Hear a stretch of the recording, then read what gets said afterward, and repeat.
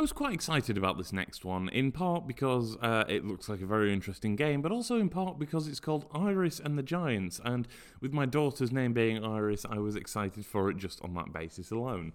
Is that petty? Yes, but I like things for reasons, so shut up. The point is that Iris and the Giants was a game that intrigued me from the get-go, and no, not just because of the name, but also because it is a game that prides itself on being a sort of deck-building roguelike. I can very much safely say here that sort of is the perfect word to use, because yes, it is a deck-building game in some ways. You are in a roguelike setting, and much like games like Slay the Spire, you'll have to gain new abilities as you progress. But in this case, it's a game where you are given abilities and your deck is limited. You will get more cards as you progress through the game, yes, but you really have to balance between what is worth getting and what is worth sort of saving, what is worth keeping in terms of abilities, and what is worth playing forward for.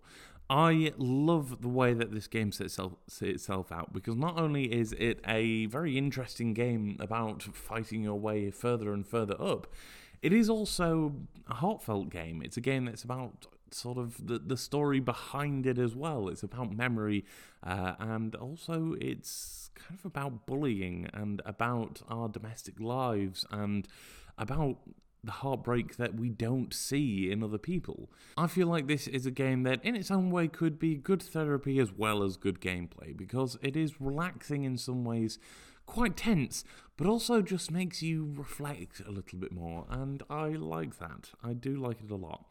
The enemies are very simplistically designed, and as you progress through the game, new ways of combating these enemies are introduced. You gain new powers, and of course, being a roguelike, you will gain new abilities to make it easier for you to get through and get further up the tower.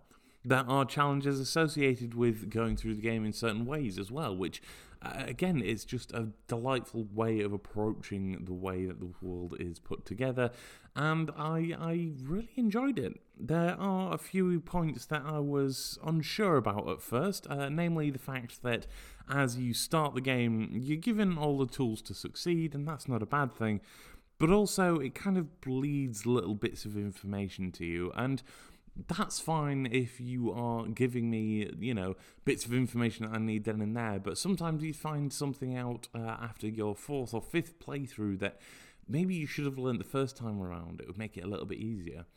Maybe that's just one of those things to try and keep the game playing on for a little bit longer, and I'm not going to complain too much about that, but I would say that it'd be nice if everything was given a bit more of a clear window for you to learn it in, and maybe even just a space where you can say, hey, this is some of the basics you need to know. Even if it's not in a tutorial, just some information would be nice sometimes.